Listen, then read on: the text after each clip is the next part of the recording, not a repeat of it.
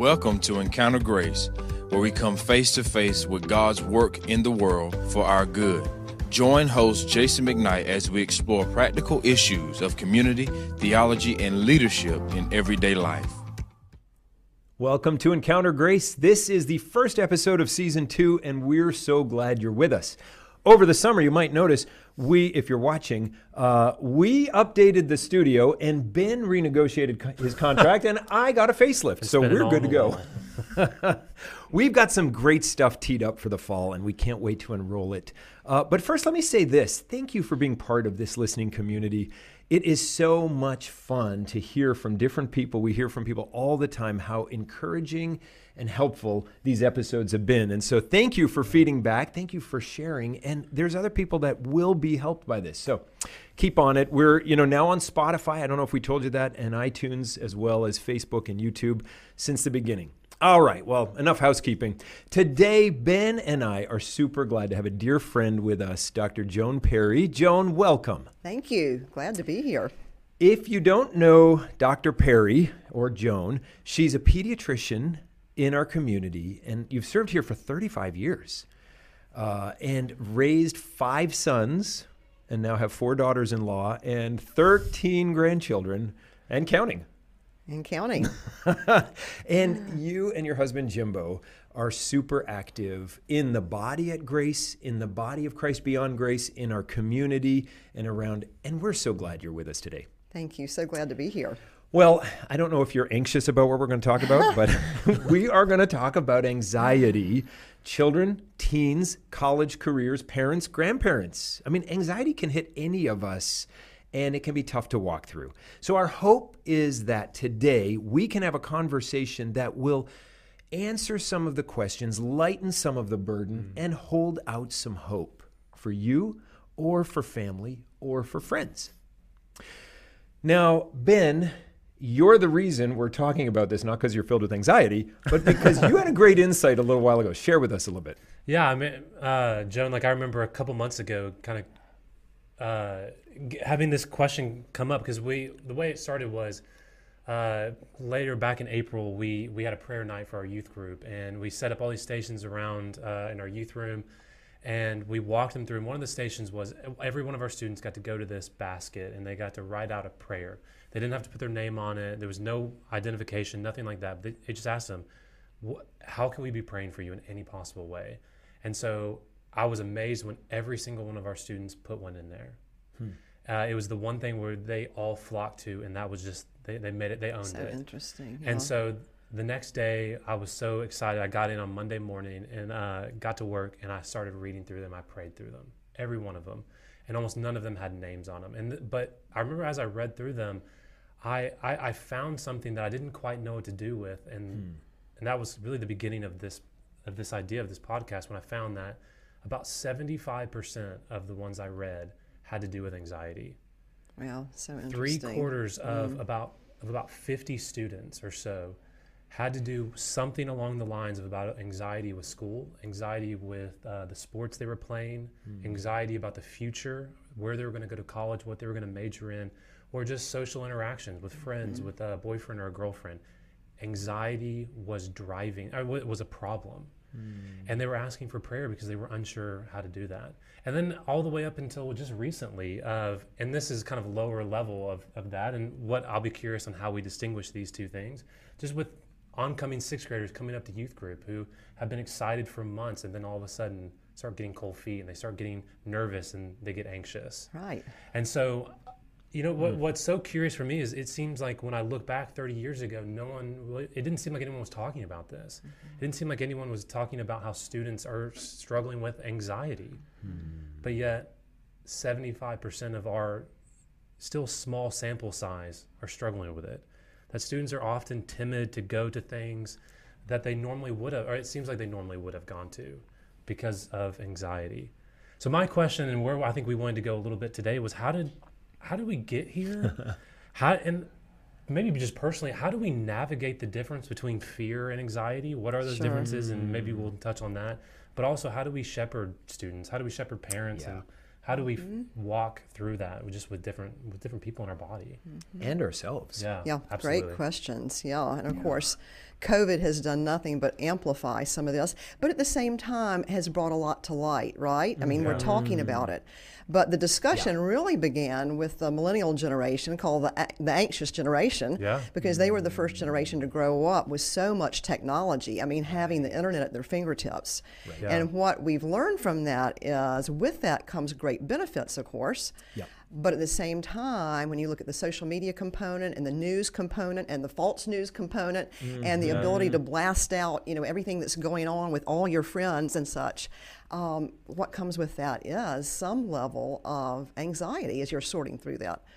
So I find that so fascinating because that's one of the things that I've noticed about our students. I mean, because the internet is, like, in many ways, it's such a great thing. Like the amount of, like, the level of interconnectivity that students can have, that we can have, where you can connect to people who are across oceans in minutes and seconds, like that blows me away. But also there's a price that comes with that level of interconnectivity, where you can know like where the second you open your present on Christmas, you can know exactly what the person down the street got, and you can start comparing, or you can know where people are on Friday night, even though they said they were going to be someplace else. Like, it's so interesting that technology has ramped that up, it does seem. Oh, absolutely.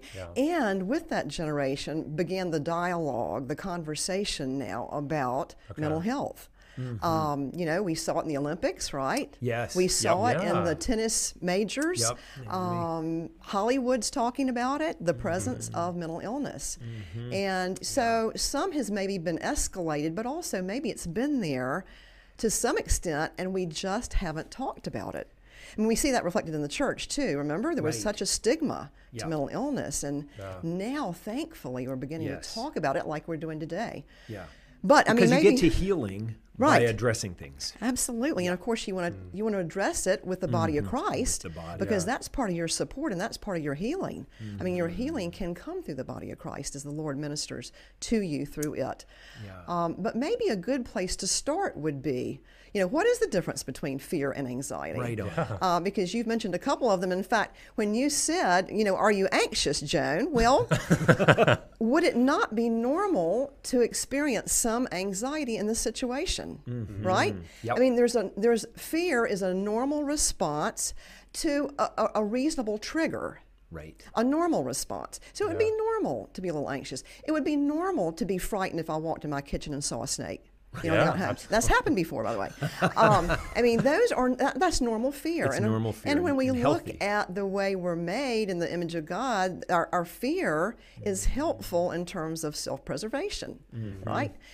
Jackson gave us a cat a couple years ago for Christmas, and at first the cat didn't know what a dog was, but in a couple months she learned, and terribly fearful.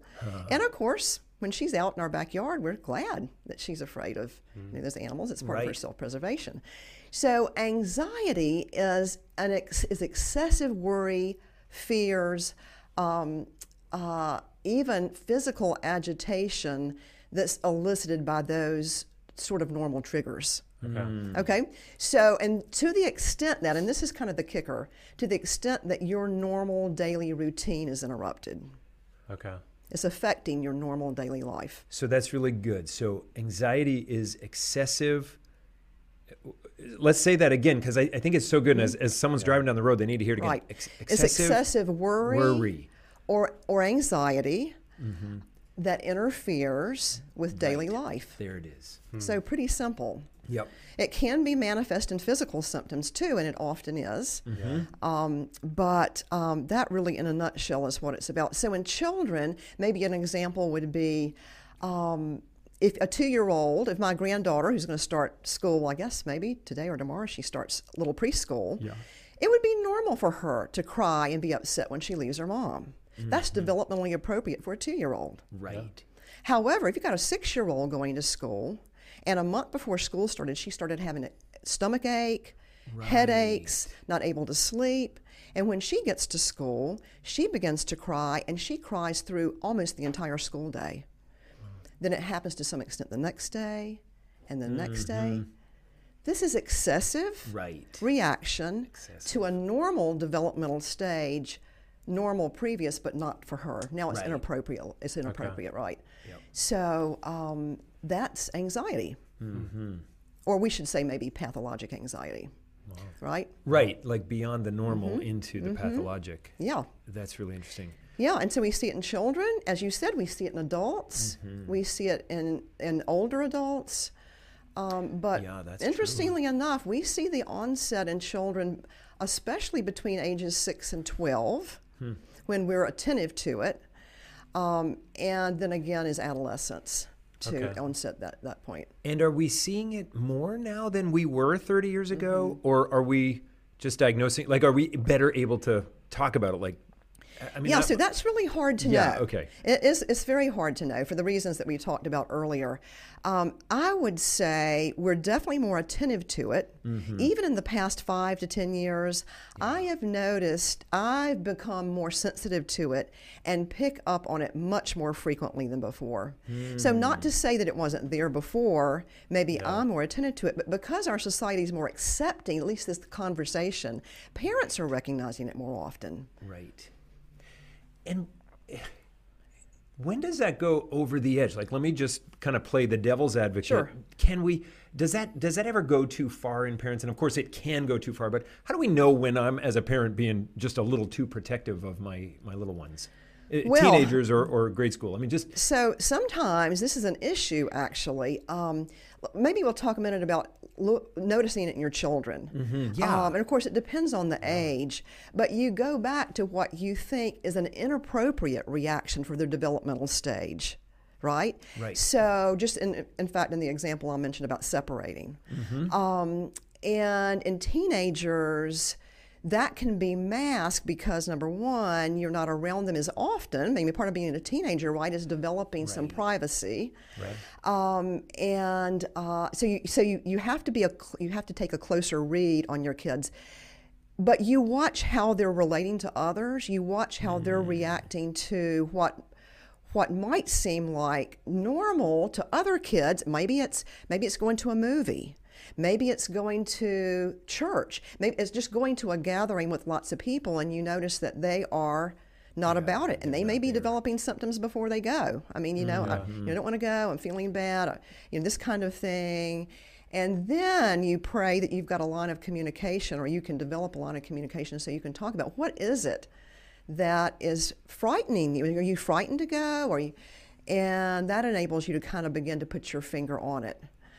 I think as parents begin to understand what the problem is with their child, their normal tendency many times is then to enable them to avoid that setting or avoid those circumstances. Right. And therein is the problem. If you begin that in particular with the younger age group, and okay, so maybe we don't have to go to school. Maybe we'll homeschool. Maybe, begin to play into this avoidance mechanism. Then what we're doing is we're not helping address the issue, right? Yeah. Instead, we're perpetuating the problem.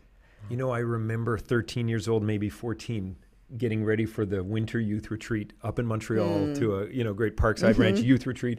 And 2 p.m, I'm at school on Friday, getting sick in my stomach. And then 3 o'clock, 3:30, 4 o'clock, I get home. Mom, I can't go. I'm sick. And Right. she kind of let me go for an hour or so. And then about 5 o'clock, she dropped the hammer. She's like, "You're going. You do this every time. You're getting on the bus." I'm like, "What? No, you got to be." And she was exactly right. I got there. I had a ball. Exactly. But for 5 hours, I was like, "Oh." Yes, but she did the right thing. What if she had did the right said? thing. Yeah. Yeah. No, Yeah. exactly. So I was the 4th kid. I had no chance. She knew all the tricks. She had learned a lot at that point. That's right. But so you're looking for, in any age group, you're looking for signs of excessive fear, which again may not be verbalized at all, but be manifest in other symptoms. I mean, sort of chronic symptoms, or concerns if they're able to talk to you about that. And you're looking for interruption in their daily life. I mean, distraction in the classroom. I've learned that a lot of ADHD, there can be an anxiety component, and it's actually the anxiety that's causing the distraction that looks like attention deficit, Right, but in but it's fact, anxiety. totally distracted by the anxiety being in the classroom or whatever it is in the classroom that's bothering them. Right. Yeah. Wow. I was always distracted by the pretty girls. There you go. I was. I find this so fascinating because I can think of so many just different examples in the last 4 years of being here in student ministry that I've seen some of these places just with, the amount of students that we have who, I think of like our summer camp where every year we go to Snowbird, right? and our students will rave about it. They'll sign up begging to, like, and we'll have a waiting list that's like half the size of our youth group, it feels like. And then as we get closer, if you can tell, like, they'll be the same students who are so eager to go, and then all of a sudden it's, oh, but I do remember there's this one thing I didn't like, and then there's this other thing that was kind of problematic, that was uncomfortable, and like these things start getting bigger. And it's funny, you know, when you're a year out, all you can see is the fun. But then as you get closer, at least it's been my experiences, then it's all you can see is the problems. Oh, well, do I really? Okay. And it's so interesting as just watching students get overwhelmed and almost try to pull themselves away from these situations because of from seemingly anxiety. Yes. Yes. How prevalent? Yes. The more you learn about it, Yeah. the more you begin to recognize it. Yeah. So back to the question of, are we experiencing more, or is this the fact that we're just able to identify it and talk about it? Right. And that, I guess that's the question. Like, how prevalent is it? Like, what are we seeing? Yes. And so this is interesting when you think, too, about the COVID situation, and has that really caused an escalation in mental health issues? Well, you know, we believe it has, but what we know about most mental health disorders, and anxiety is one of those, is multifactorial. You've got the biological component, which is heredity. It's strongly inherited. You can always see a family history. And truth be told, if you talk to enough people and you go just back a few generations, you're likely to find someone, maybe it wasn't diagnosed, but it's very strongly inherited. The tendency to, but that doesn't mean you're going to have anxiety, because both parents do, or your grandparents or your cousins or whoever, because there's an environmental component, and COVID is one of those. So, you know, you throw on the stress, the uncertainty, the isolation of COVID, and then, you know, you begin to look around. Gosh, how do I deal with this fear? And I don't know what to do with this. Certainly for a teenager. So there's an environmental component, and as we mentioned before, there's a developmental component. And that's true for adolescents, as we've talked about before, is developmentally what's going on in our brain. It's fascinating what's going on. So a lot of times we see anxiety uncovered in teenagers because you've got this, you know, this amazing constellation of hormones and growth and developing your own identity, and smack it with COVID, right? And wow. Yeah. So, and this might just be my experience, but I feel like I found that so helpful. Thank you. Like hereditary, environmental, developmental, like that's just so helpful. And as I'm thinking through that, I think it, and again, this might be my own experience of this, but it seems like we can vilify a couple of those and then like, okay, this one's normal though, depending on where we are and who we are. Like right now, I feel like the environmental one's just everywhere, and everyone's like, okay, great. Of course you're feeling this way because we've gone through trauma from maybe from earlier in your life, or from COVID or whatever that is. But then we can kind of take a stick or like look down on the hereditary side of that. You know, some people you've brought that, like you've been born with some of this, right? Right. Oh, for sure. And then the developmental side, like we can kind of be sarcastic and we go, oh, okay, this is just teenagers, but it's a reality. Right. Yes. I think that's so important, just hereditary, environmental, and developmental. Yes. And so as a 48-year-old, can I still claim developmental? You can. Okay, because we're always developing, right? We are always We developing. are always developing. Yeah. And our central nervous system, our brain, is always changing. Amazing. Yeah. So it is remarkable when you think about it. And yeah, I mean, it is. And I'll have to say, you know, we talk about COVID being a stressor, but for kids and teenagers with social anxiety, oh, it was a blessing. Oh, yeah. It was a great thing. Oh, no, it was a great thing. I mean, many of my teens with social anxiety, they've said, I've had the best school year I've ever had. The mother says, you know, the stomach pain went away, the headache went away. I mean, amazing. And now, going back to school, this has been the hard time. Oh, that's a good point. Yeah, but see, we're all different. Do you remember a couple of years ago, not COVID, but environmental factors, like the idea of what's going on around you? A couple of years ago at the UN climate conference, and that young girl from Scandinavia, Greta Thunberg, and she, I mean, this is writ large, but like, how dare you as adults tell us all this, but then not do anything about it? I mean, that was her speech. You can see the anxiety in her life because everyone around her is saying the climate is like, we're all going to burn or freeze within the next 3 years, and yet everyone's still driving their cars. And this anxiety in this poor girl and many like that. Like that's what I thought. I thought, man, this woman is not being given a chance at a healthy life, basically, by this huge meta narrative of man-made climate change that's killing us. Great example. So how do we, like this is fun. Let's move into the idea of, okay, so what do we do? How do we help? What are some things? And I wonder, Joan, if we could talk first sort of in the medical field in the counselor's office, and then in a moment add to it some of the tools that Christians have. So some of the things God has allowed us to discover work for everyone, and then even for the body of Christ, there's extra stuff to add to it. So what medicines, anxiety meds, and what therapy practices are worth us knowing about? Yeah. Well, the interesting thing is this is treatable. So, we need to hear this. This is treatable because, of course, we're talking about the way we think. That's what anxiety is, right? So it originates in our thoughts. Of course, Paul, the Apostle Paul, had a lot to say about how we think, right? Think about these things. Think about this. I mean, so many passages from the letters talk about, let your mind be transformed, which means our minds can be transformed. So our minds can be changed. So this is treatable, and it's really treatable at all those different developmental stages I mentioned. Some may be more difficult, but when we think about treatment, so Jason, you're right, we think about pharmacologic treatment, and with medicines, and then behavioral treatment, which is teaching us how to think. So medication-wise, I remember maybe 30 years ago, I had a friend who went on a medication. Oh my golly, everybody thought, they just ostracized her. Really, especially in Christian circles. Oh, why are you just have faith relying on medication? Well, we talked about the biologic component. Just like asthma. You're going to treat asthma.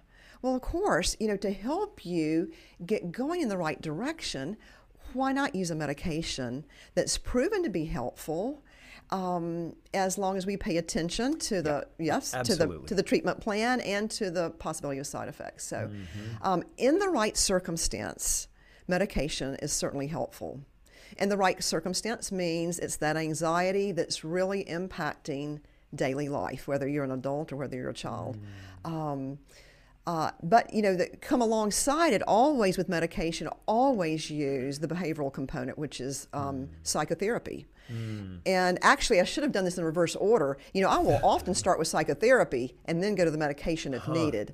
And I don't do psychotherapy, but I do know a bit about it, and I think it's been validated for years, in particular cognitive behavioral therapy. And that basically, cognitive means thinking. Behavior means your behavior is impacted by how you think. And therapy means this is a way to help. So it's a way to help you think so your behavior will be impacted. That's great. It's really effective. So we love that. I am also asked sometimes about whether or not that really is a Christian therapy. And I'm sure I hope there's some people listening who know more about this than I do, and you can enlighten me, but I really think there's a place there for psychological entrepreneurship. And I think really we could take CBT and combine it with scripture and really run with it. But I still think, that's certainly the avenue that we pursue now. And of course, as I'm talking to my Christian parents, I'm talking to them about how you come alongside your child, which we can talk about in a minute if you like, but to use scripture is the number one thing you're going to do. Because Paul tells us how to think. Well, we want to think based on truth.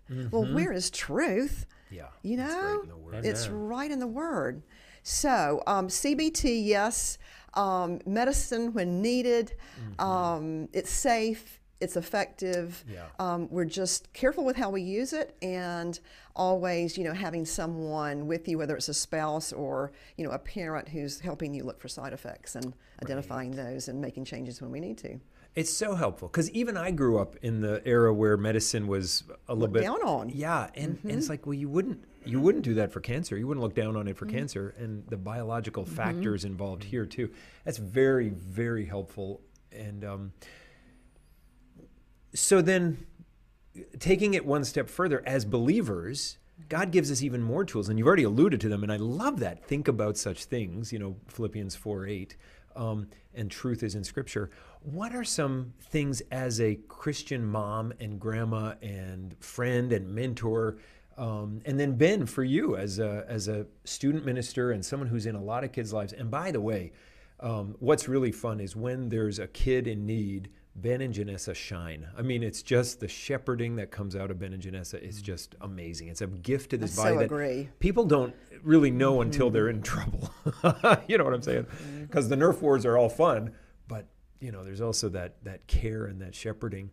How do you all handle that, and what tools do you use, or what help have you found God give you to give others, or even to give yourself in fear and anxiety at different times?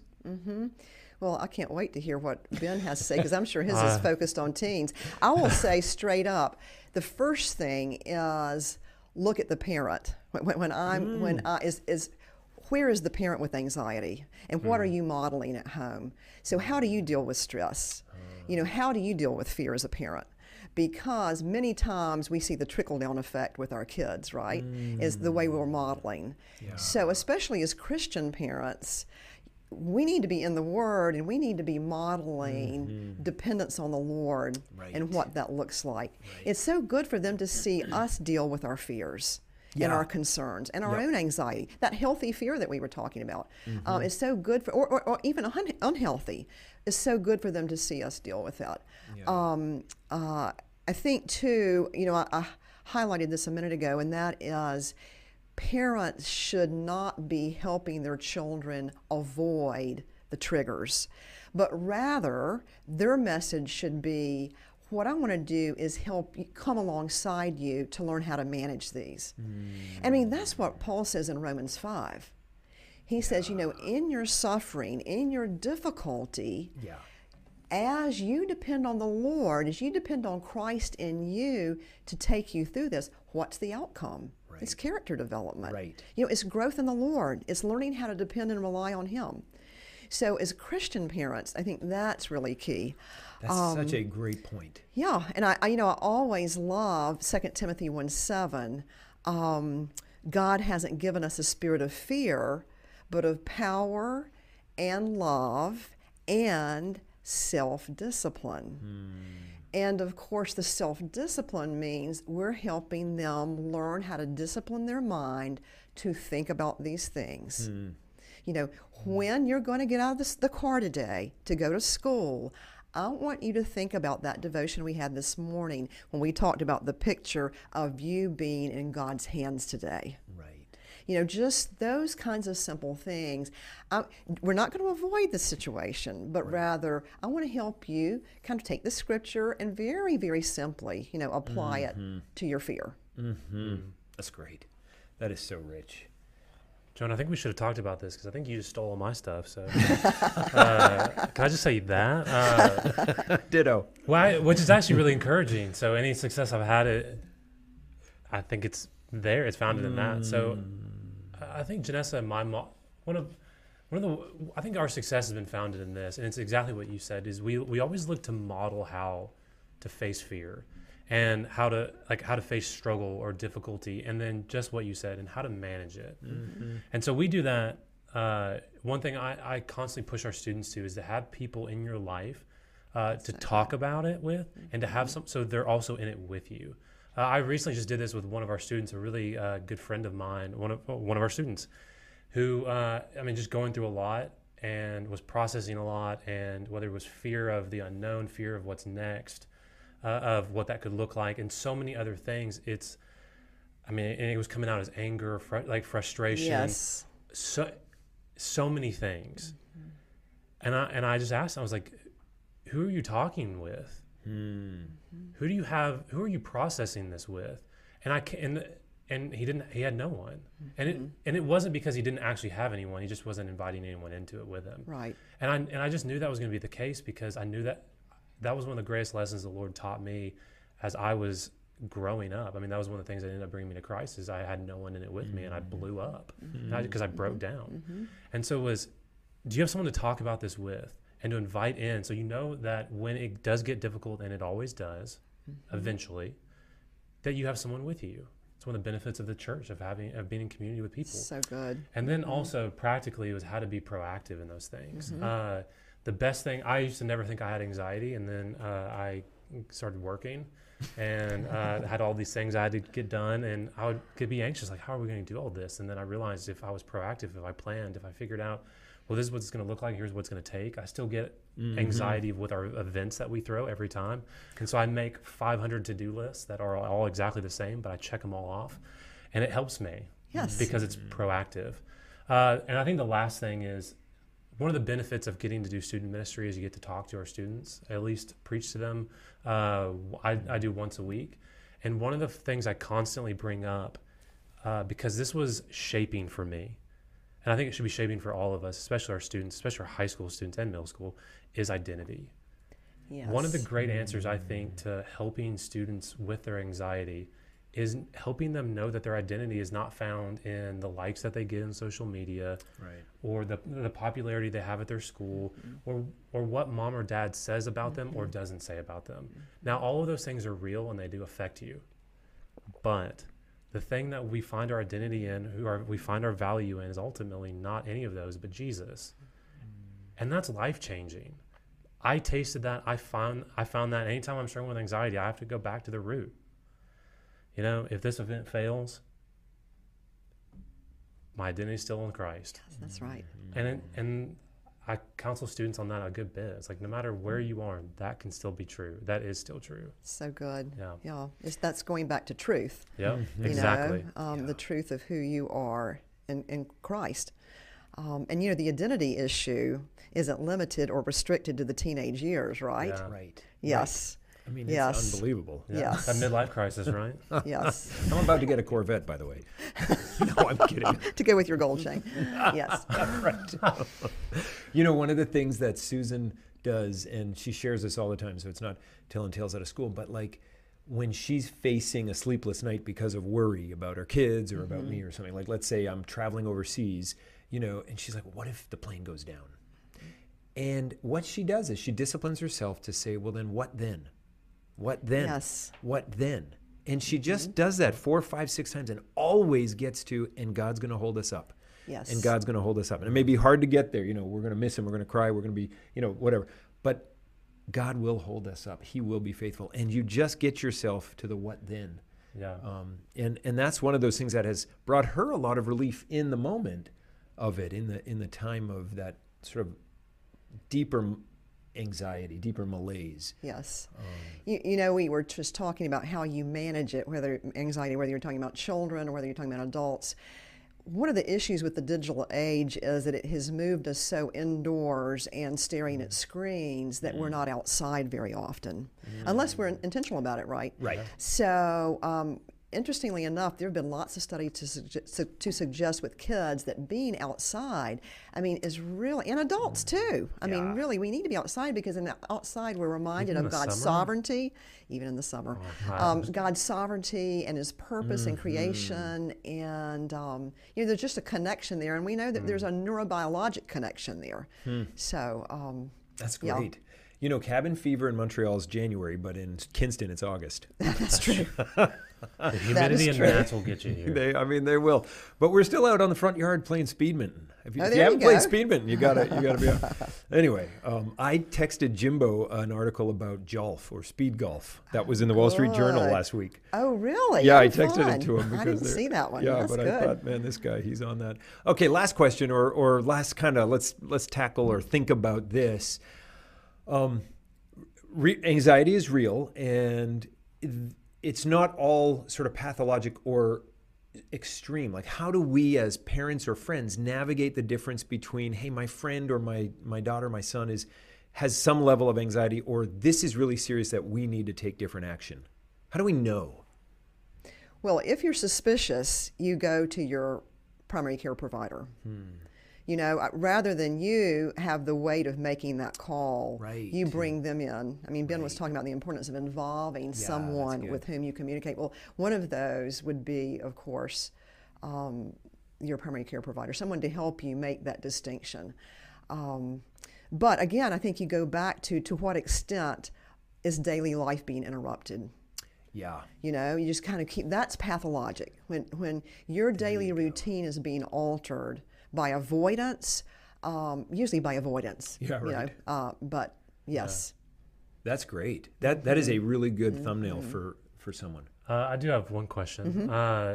So, and this one's pretty personal, I guess, on this end, for just with our student ministry, with some of our students who will find themselves, and I guess is answering it for parents, of students will be anxious and not want to go to, like, whether it's school or to church events or church on Sunday morning or to certain things because they're feeling anxious and it's gone on a long time. How do parents kind of navigate their kids? And you've answered this a bit, but I would love to just at least another follow-up on it, of how do they help their kids and not trying to go over the edge and push them into things that might end up traumatizing them or like pushing too far, but also just trying to say, look, no, this is a good thing and need to push you into that. Does that question make sense? It does. So Okay. the question would be, is it limited to church gathering? Because if they don't have a problem going to school or going to the movie or going to the concert, then it's a different conversation. Okay. You know, then we're not thinking so much of anxiety as we're thinking there's another reason for avoidance.